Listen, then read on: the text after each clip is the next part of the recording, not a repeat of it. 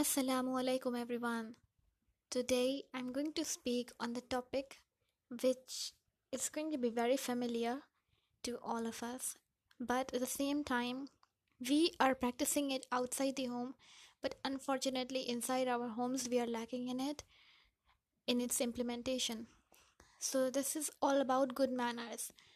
Now, whenever we go outside, we're so humble outside that we say good morning, good evening, may I come in? Okay, please let me do this, please let me do that. Right? We do all these things outside. But when it comes to home, we are unfortunately lacking in this behavior. And don't you think that our parents, our siblings, or our spouse, they deserve the most? They deserve it the most, right? So, what I'm talking is that when we see the ayah of Quran where Allah subhanahu wa ta'ala tells us to whenever that we go to a house we have to knock there 3 times, and if there is no response, so what we have to do is we have to come back, but we should not enter because Allah subhanahu wa ta'ala knows more better things than us, obviously. So he knows the complete picture, although we do not know. So in when I was reading the tafsir of this surah, especially this ayah, I came to know about so many good manners that I thought I should share it with you. And in like I will share it in this way that I will tell you one by one each of these things, and then inshallah you and I will try to implement it in our lives. Okay, so for number one is knocking on the door. Like you should tell people that I'm coming. Okay, so when you are coming inside any person's house, you have to knock 3 times. That's very easy thing, and it's not like you knock knock knock and then you just, okay, they did not open the door so I'm going to come back.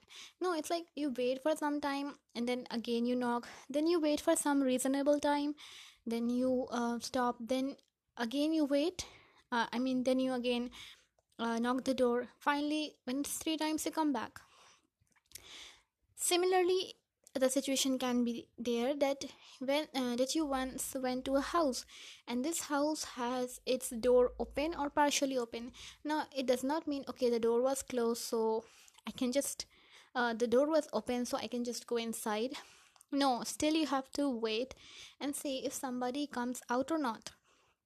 So these are three kinds of situation, that once door is completely closed and there is partially closed, and then it's like it's already open.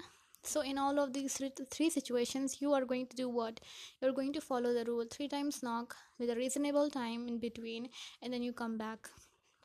Now, there may be a situation that this house belongs to your son or maybe your sibling, or you would think, okay, he's my younger sibling, so I can just go inside, it doesn't matter.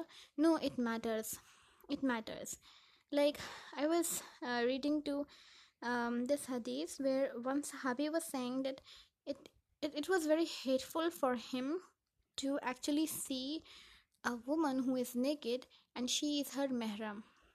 So can you imagine that sometimes unfortunately this happens in our home, that sometimes we forget knocking on the door, like we never know that a person is changing his or her clothes. So we don't want to see our siblings or our parents in some kind of, we see their private things. Then I also wanted to emphasize on this that we are going to follow this each and everywhere.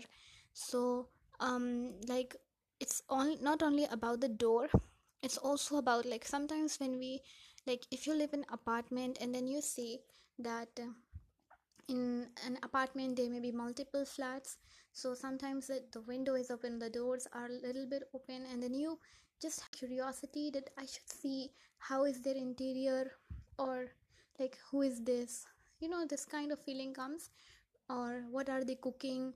We should never see this, because the implied meaning under in this ayah also suggests this. Like when you would read tafsir, inshallah, you will come to know all these things get comprehended by this ayah.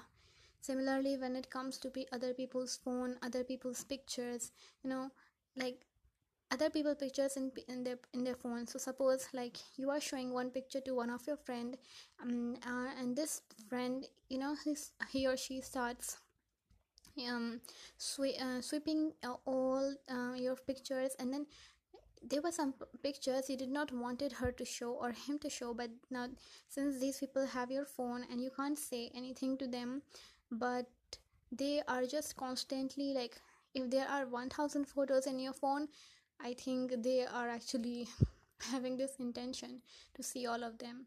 So that's bad behavior on their part, and you should ultimately like search. So if you think like it is only valid for like adult people, I think adult people, it is valid of course, but at the same time we should also be trying to focus on it in terms of implementing it when it comes to our younger siblings or younger relatives, like these kids who may be like 8 to 10 years old. And like, you suppose you go, and when you they are sitting inside the room, and then when as an elder you are going inside and then you knock the door, can you imagine what a impact it's going to have on them? Because when they're going to become adults, they will be also following the same thing, because this is what they have been observing all the time and have been seeing their elders doing. Now I would like to share a kind of story that is real. So it happened in this way, that we're all in our relative's house, and then um, one of the relatives, she wanted to show us a picture, so she gave us the phone and then she left because she was doing some other task in the kitchen. It was her own house. So all the relatives, they started seeing all the pictures, and because those pictures only she wanted to show, so all the relatives started browsing only those pictures. But then her mother was sitting, so she said to me that you do one thing, I'll show you more pictures. So it may be in WhatsApp or some social media thing, you can go and just see it there. So I said, how can I open her personal thing? She said, no, no, no, I'm sitting here, you can just open her WhatsApp. Or as far as I remember, it was WhatsApp only. So I said no, because what I had in my mind, that it is no, she might be talking to some person, and you can see a kind of glimpse of somebody's chat, and you can see all the contacts there. So I did not wanted that to happen, or didn't want to see. So I told her, like strictly there, but with very humbly, because she was much much much older than me. So I said, I can't do this. It's I think I'm getting too much into her privacy, and like it's un-Islamic. I told her like this only. So I was not expecting a reaction that's going to be like I'm going to share now. She was so much impressed by this that she said, wow, like she had never seen such kind of behavior in her life, when a person was not trying to intrude into her privacy. And that was very impactful for her. And she was kind of assuming it, like had every person on around her would have been doing this, life would have been very easier for us.